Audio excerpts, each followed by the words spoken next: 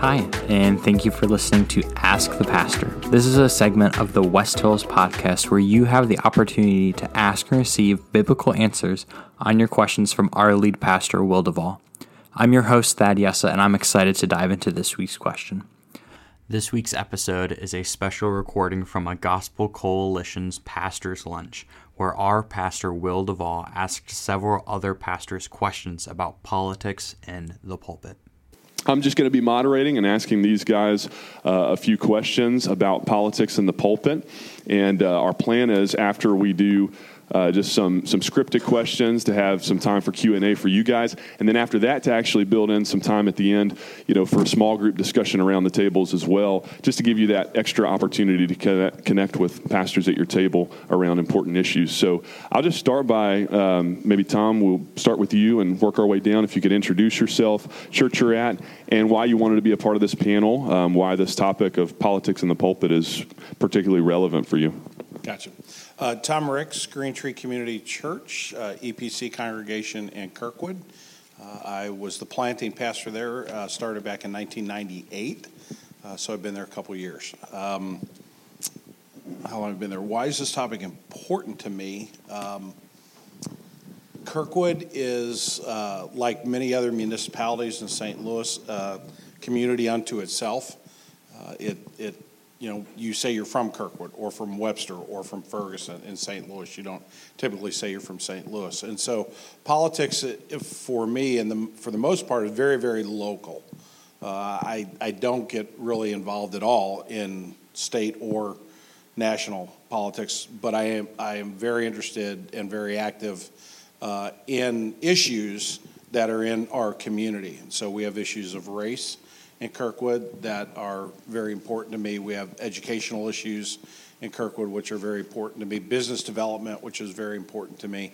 Residential questions, which all those questions at some point turn into a political question in our community. And so that's why I don't know that I've actually volunteered for this. I think I said yes when I was called. I think I said yes when somebody called me. But on the local level, I feel it's very important. And the reason I'm happy to be here today and to talk about it is because we do need to talk about it from a biblical worldview. And we do need to engage in it, not via the party system necessarily, but really individual issue by individual issue. And at a local level, you really get to do that. So that's where it really kind of hits my heartbeat. Thank you. Russ? My name is Russ St. John. I'm the pastor of Twin Oaks, PCA in Baldwin. I think that I agreed to do this because every panel needs a curmudgeon and a contrarian, and that will in all likelihood be me. But also because Twin Oaks has a long history of being an intensely political congregation. And at one time had a sitting senator and congressman in it, and so I inherited a politically charged context, and it's, I think in some respects, sharpened and changed my thinking about the engagement of politics and Christianity. Yeah, I thought it was interesting. Dan Doriani, and I teach at Covenant Seminary, but I was also pastor at Central Pres for 10, 11 years. Another very political, lot of political operatives, and a number of elected officials at Central as well. But I thought it was interesting. You looked at me when you said curmudgeon. No, that's me. Well, but if you looked at me, so anyway, I teach ethics also, so naturally. A lot of things, Dan, but I'm not a curmudgeon. No, I know it's the left wing is the curmudgeon wing today. Anyway, I teach ethics, and so politics comes up. Obviously, justice and mercy comes up all the time. So that's what I'm interested in. All right, my first question for you all today is, we all have congregants who believe politics should never enter the pulpit, but Jesus was political, and failing to speak on the important biblical issues of our day is cowardly. We all also have congregants who want us to preach the false gospel of their political party. So my question is, how as pastors do we walk that line of not shirking from our responsibility to preach the truth on the one hand, while also not substituting the biblical gospel for a political one? And we'll just free for all with these. Whoever wants to dive in first. I mean, I'm ready to go, and then Russ can curmudgeon me. since then he gets to be the negative curmudgeon this way. So I'll claim that. So partisan politics have no place in the pulpit, in my view. But you can't avoid politics in the pulpit, because politics essentially is the question of the good governance of a town or a city or a region. And so questions of justice and mercy are constantly going to arise. And to be silent on that, I think, it's just about impossible. So just pick up on Tom, schools, that's of course an issue of access to capital, educational capital in our country. Therefore, it's a justice issue. How do we address the relative inequity of the various school districts from place to place? Protection of the weak is certainly a political issue. So I just talked actually yesterday to a young woman who is African American, and her uncle died in an inferior hospital because of what would have to be a case of gross negligence. And so, we know that if you're poor, you get inferior health care, it's likely. That's a justice issue. On the other hand, we protect the weak. Who's the weakest of the weak? And that is, we are a voice for the voiceless. Who has the least voice in the world? That's the unborn person in mother's womb. So who's going to protect that person? So those are all moral and civil issues, and to be silent on them is just about impossible. And just to go back to COVID from, that's another political issue. We don't want to politicize it, but the truth of the matter is the Bible addresses background issues for it. For example, the Bible has an ethic of caution. So, if you have a bull that's in the habit of goring, you kill the bull so nobody dies. And if you put up a new house, you put a parapet around the roof, and so nobody falls off and dies. And so that's the principle of caution biblically, and that means that we should be concerned to protect people from the effects of COVID. I don't know how many of you followed this, but as pastors, probably a number of you have bumped into people who have the neurological losses due to COVID. I've got 11 medical articles on my computer right now about profound confusion, inability to work, inability to concentrate, neurological damage. We lose our taste and our smell. That's neurological damage, but it's actually a sign of oxygen deprivation, fluid in the brain, hyperactive immune response. How you feel when you have the flu really badly, and so people feel that way. So there's massive, in some cases, massive neurological loss for people who get COVID. And so we have to protect people from that. Now, how we do it and how you address it in the church is a different question. But good governance is a biblical and political issue. Not partisan politics, but the good governance, the justice and mercy in the city. Tom or Russ, you guys want to weigh in on this? I'll save some ammo. Well, there's not much I can add to what Dan said, if anything. I think from a pragmatic standpoint, because you do have people who are going to challenge you to never speak, to always speak, take their political side or their party side in an issue. I think you have to start off with a posture of listening and really trying to understand what that particular person is concerned about or worried about, and where they see some failing on the part of the pulpit ministry. You're not speaking enough towards protection of the unborn, or you ought to take this particular stand. And I find just instead of as a younger man entering into those kind of conversations very defensive and very ready to explain to them why they were wrong, I find if you just take time to listen to congregants, even if you have to give them bad news, even if you have to say, and I'm not going to go down that pathway. I don't believe that position is biblical, or I believe it says more than what Scripture says. Giving them the dignity of having a conversation and listening to them will at least keep things moving almost all the time, proverbially speaking, 89.6% of the time, right? Proverbs isn't always right. There are exceptions to the rule. You raise a child the way they should go, and sometimes they don't go the right way, right? But most of the time, if we treat others with, be slow to speak, quick to listen, slow to become angry, it tends to help people actually grow in their own thinking of their particular position, and maybe even step back and examine it for themselves. That being said, I agree with everything Dan said as far as the practical matter of speaking to those issues from the pulpit. I couldn't agree with that more. That's good. Russ, do you want to jump in, or you want me to frame you up for? Sure. Here's my curmudgeon take.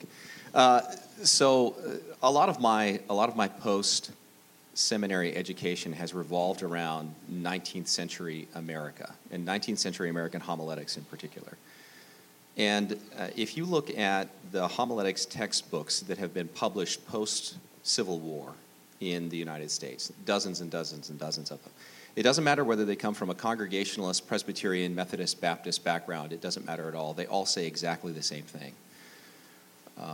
And they are incredibly cautious about engagement of politics from the pulpit in particular, because each of the people who wrote these textbooks lived through the Civil War, and they saw the carnage of the Civil War, and they saw that prior to the Civil War, pastors, in the name of speaking to moral issues, gave theological sanction to political opinions about slavery.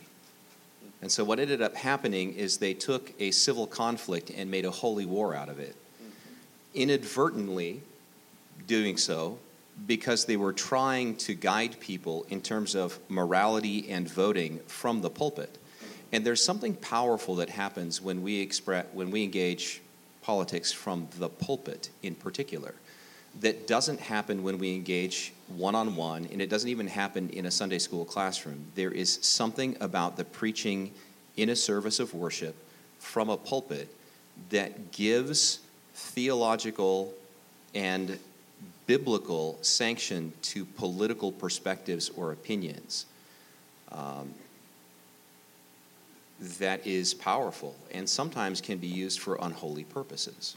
So, my own posture is to be extremely cautious about what I say and or engage with politics from the pulpit, striving to do that work of equipping the saints for works of ministry, which certainly does include engaging them on how to think about things like justice and mercy, and even how to think about what the purpose of government is in society. But I tend to be very, very cautious about any kind of overt political statements, or even things that bind a moral issue and a political issue together. I try to be very careful in staying on the moral side of it so that I don't give biblical or theological or pastoral sanction to a particular political viewpoint. That's good. Thank you. Can I just jump in and say we probably don't disagree as much as we might have sounded like? We've talked over this a little bit. So I'll just say my vast preference when you're addressing things that are tightly connected between morals and politics is exactly as my brothers have said, to do it individually or in small groups. There's opportunity for feedback. What did you mean by that? Can I object to you that what you just said scares me or offends me?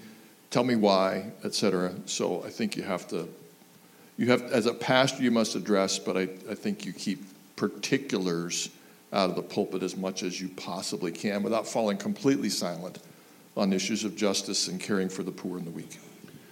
I'd love to make this personal and practical and maybe help some of us out if we feel like we're alone and having screwed up. They say you learn the most from your mistakes. Can you share an example of a time when you feel like you did this poorly and what it taught you about the proper place of politics in the pulpit?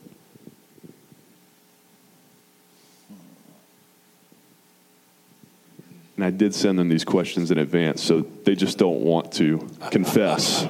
They've had time to think. They just don't want to confess.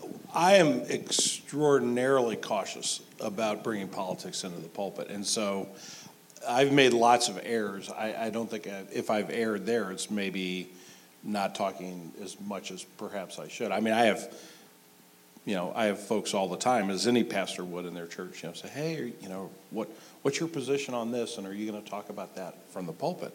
And my fallback always is, for the most part, I preach through passages of Scripture. I don't just preach topical. I do topical occasionally, but most of the time I'm just preaching through a passage. So I say when I get to that particular topic in that passage, I'll deal with it there. And for some people, that's not enough. And so they would say, well, that's a big mistake. You should pay more attention to that. But I do find it grounds me, because I have political opinions too, and I'm not about to suggest that all my opinions are right. So going back to Scripture, I think has been the most important way for me to approach the topics. I mean, maybe the closest, and I don't think it was a mistake. Last year, I said from the pulpit, I agree with the statement, Black Lives Matter, and I unpacked why I believe that.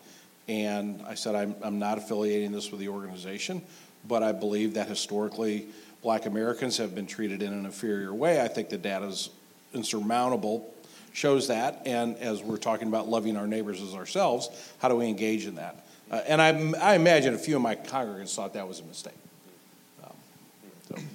Thanks, Tom. And we can expand this too and say not just from the pulpit, but if you've ever posted anything on social media or just even in private conversations, ways that you've dealt with this less than perfectly.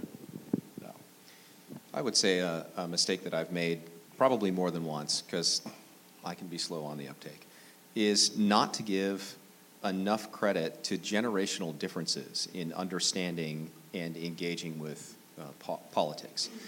One of the mistakes I think that I've made, and I'm learning, is that for the most part, and this has been my experience, and maybe it hasn't been yours, and it's not, understand this is a generalization. For the most part, when I have talked with God's people who are roughly 70 and older, I have found that they have a way of looking at politics that takes political affiliation and Christianity and American patriotism and blends them together in a way that I find to be very uncomfortable, but which they find to be like a soft slipper.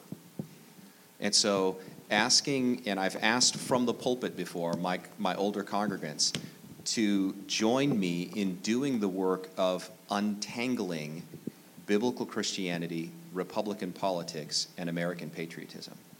And what they hear is, you hate America.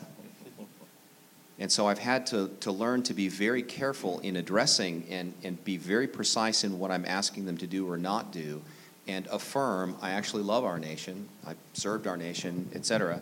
But that's a mistake that I've made. The reason why I fell silent when you asked about mistakes is because I've made every possible mistake repeatedly.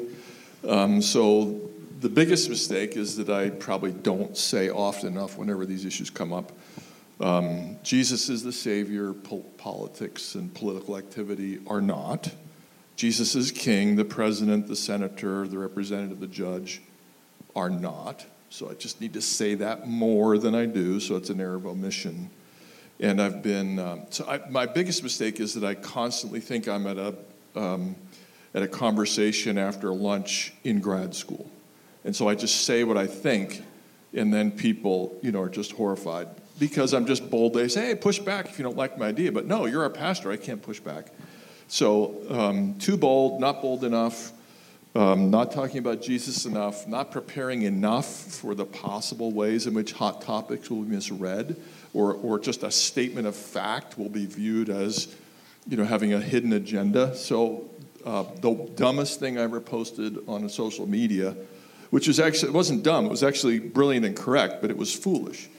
So I posted that the same number of people die of gunshot wounds and car accidents in a given year in America. That's a fact. It's right around 30,000 each. But, a number of people thought I wanted to blow up the Constitution and come take their guns away. And it's just a fact that as many people die every year. And I just thought it was an amazing fact.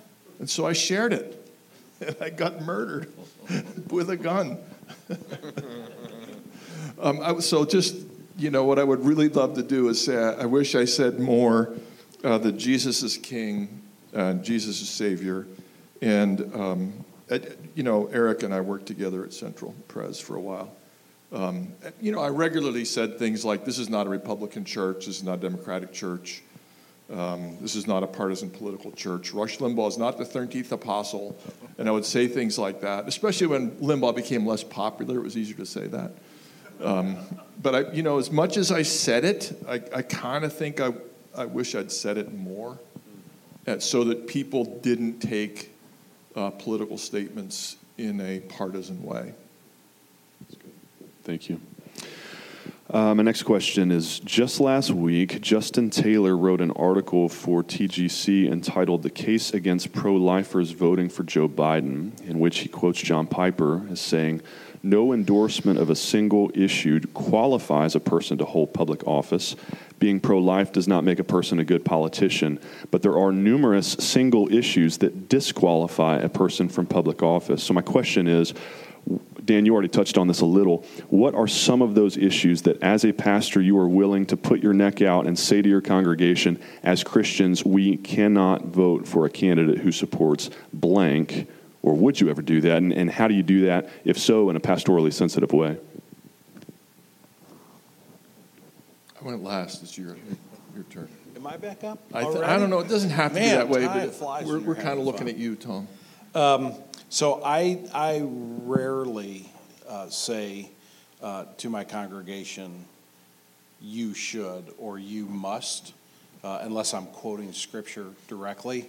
I speak quite a bit from my own personal experience. So I would say my conclusion as I study scripture is that I cannot vote for someone who would endorse late-term abortion, for example, right? But I'm going to talk about that from my perspective if I'm going to mention it in a sermon. I would much rather have those conversations in a Sunday school classroom, in a small group, in a place where there can be conversation, where there can be give and take, because on the one hand, you do have the power of the pulpit, so to speak, to make, direct statements, but then those statements are out there for people to use or misuse. And so I would much rather have those conversations in a smaller group or in a one-on-one setting. But I also love the fact that Jesus answered a lot of questions by asking questions. And so I try to do that. I last Sunday, I gave an example of a pastor who took a stand when he was a very young pastor about a business situation in his community. And he had several elders that were involved in that business community, but he took a stand. But then I didn't say he did it right or wrong. I said, put yourself in his shoes. What would you do if you were that pastor in that church and that was the issue you were facing? And if we can get people to think, then I believe we can get people to think biblically. And then I believe we can get, let me rephrase, because I am biblical and reformed. The Holy Spirit can create within people the Word of God in their intellect that allows them to begin to think biblically, and we can be used by God to do that. So I would much rather say, let's think about this together and pray that God would work in their mind than take a hard stand and say, no Christian ever could or every Christian always should. Russ or Dan? Okay, I'll go. So this may sound like joking, but I'm not. I would never advocate voting for anybody who advocates or could be plausibly construed as implicitly advocating genocide. So I'm looking at my buddy Michael Schust over here. And, he grew up in the communist situation. And that means he grew up in autocracy. And autocrats advocate genocide sometimes overtly, Hitler, and sometimes covertly, and that's unfortunately way too frequent. And the communists would weaponize that when it suited them and still do, the Uyghurs in China. And there are, the elections may be false, but you can actually vote. So I would never allow that.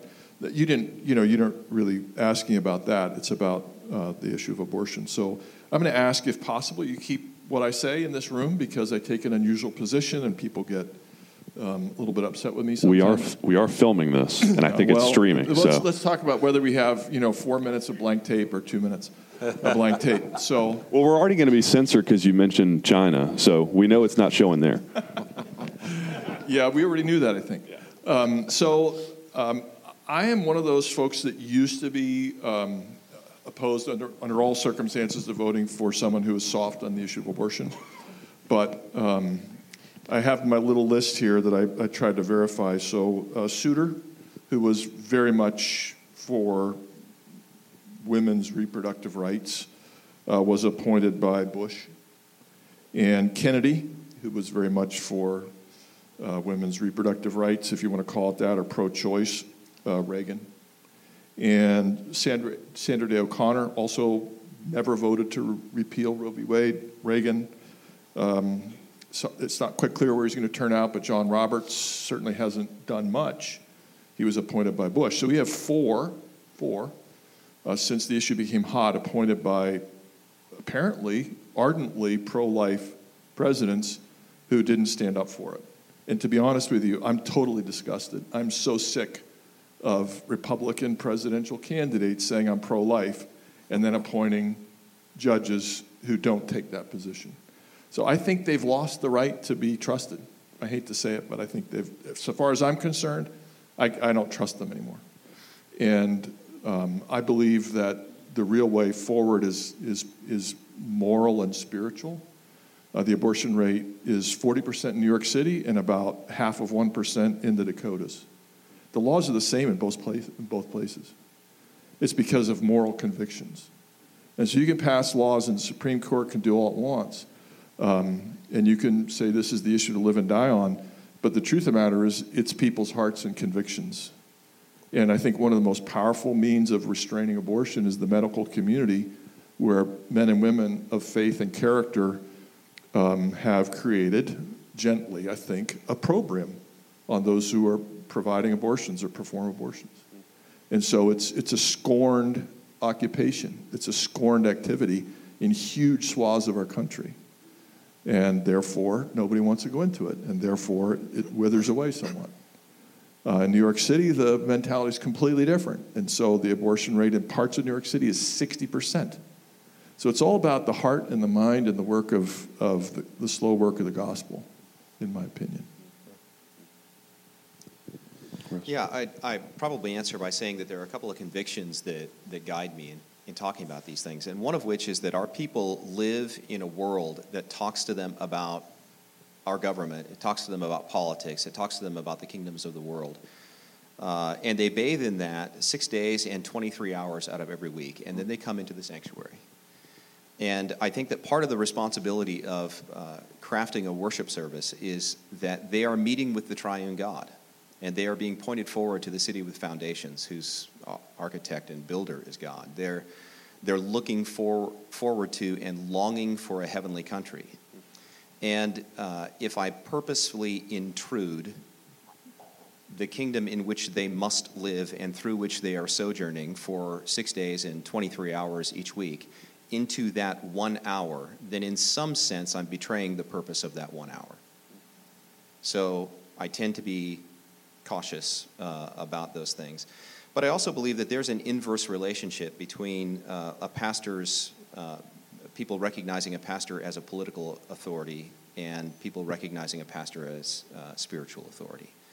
And I think that as the former increases, the latter declines. And so part of the way that I seek to approach these things, rather than saying you shall vote for this or you shall not vote for that, is to recognize what Dan said, and that is that people act out of their hearts. And what is the one way the human heart changes? Well, it's through the gospel of Jesus Christ. So if I really want to impact the way people vote, I think telling someone you shall vote for this person or you shall not vote for that person is apt to make me into a partisan, and it's apt to raise their hackles. Preaching the gospel to people and applying it and seeing their hearts change, I think that's going to impact their voting in a way that me simply telling them who to vote for and what to vote about will not. It's helpful, thank you. Just a quick follow-up on that one. So if we take it away from the pulpit for a minute and just say for you, just personally and maybe pastorally, if someone was to come to you in a one-on-one situation for counsel on how to vote, do you think that Christians, are there other issues that should be on the same level and par as abortion that we factor into, obviously there's any number of issues that are important, but Christians, a lot of evangelical Christians have historically, been stereotyped, and maybe rightfully so, as single-issue voters. Are there other issues that are on the same par as the abortion one for you as a pastor, and in terms of how you might even counsel other believers? You keep looking at me.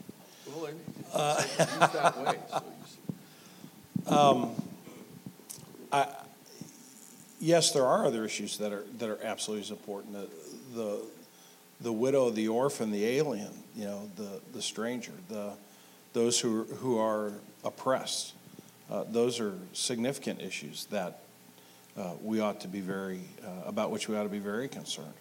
The worship of money is the end-all, be-all.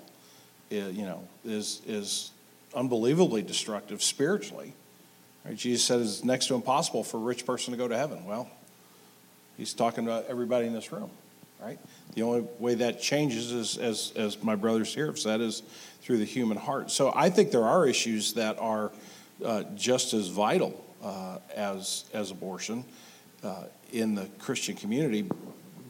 But where my challenge would lie in, and this is why my interest is much more about local than it is on the grander scale, is where are you looking for the answer?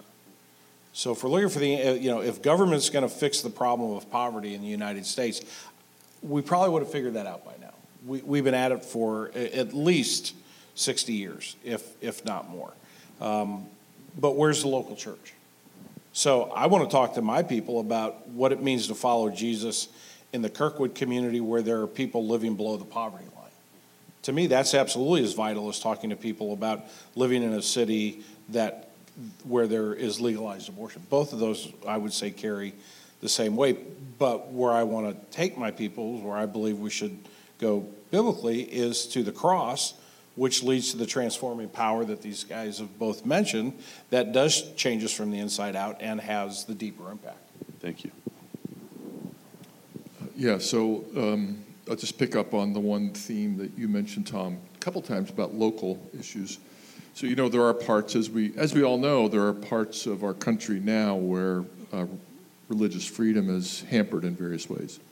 It doesn't seem to be the case in Missouri, but, Virginia, some laws have been passed, and, in California, it was pretty hard to worship for a while. I mean, you could gather for various purposes. I'm not going to get, particular here, but you could gather for approved purposes, and church gatherings was not one of them.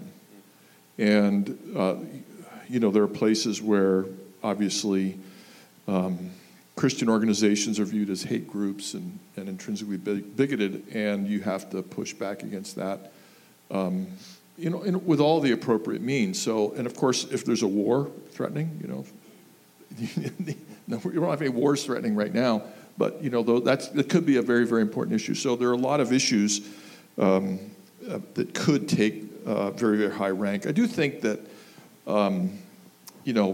the taking of life is about as fundamental an issue as there is. But I was almost a one-issue voter, but then I got tired of broken promises and started to think more about the heart and the way in which politics and law follows the convictions of the people, and decided that was the main thing to do. So it's back to the gospel and the means of grace and making disciples. Thank you.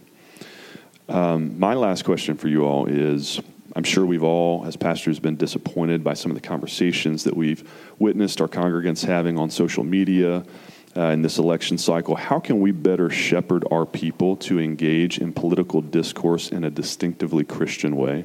Russ, maybe we can start with you, since you didn't get to weigh in on the last one. And your church is so political. Yeah. I think part of it really does continue to come back to show them their hearts. And part of the reason for that is from where do a man's words proceed? They proceed from his heart. So if you can remind God's people that you speak out of the overflow of your heart, and social media is an extension of speech, then your heart is on display every time you post something on Facebook. So you are an ambassador for Christ. What do you want that ambassadorship to look like on social media? because you're just ripping open your chest and showing your heart every time you engage on Instagram or Facebook. And so I continually remind them of who they are and whose they are and the responsibility that brings in terms of serving as witnesses and ambassadors for Christ. I have nothing to add to that. I agree with that. I have an example that has to do with the election that actually wasn't social media, but it's in the same vein. A couple in our church, I'm wonderful friends with them, have known them. They've been at Green Tree almost from the beginning, right when they were out of college, and now they're in their early 40s. And she's telling me about some new folks who have moved in across the street from them and how they're developing a relationship with them, that they're unchurched, that they're introducing the topic of Green Tree and the Lord Jesus, and they're just making some very slow, steady headway, and people seem to be open. They're very, very politically liberal. These friends are very, very politically conservative. So I'm talking to her, and she's telling me this. So I've been praying for this couple. About 2 weeks later, her husband says to me, these new people have moved in across the street. They put up a Biden sign, and not like just a little Biden sign. They put up like a pretty big Biden sign. He goes, "You should see the Trump sign I've ordered." That was his take on it.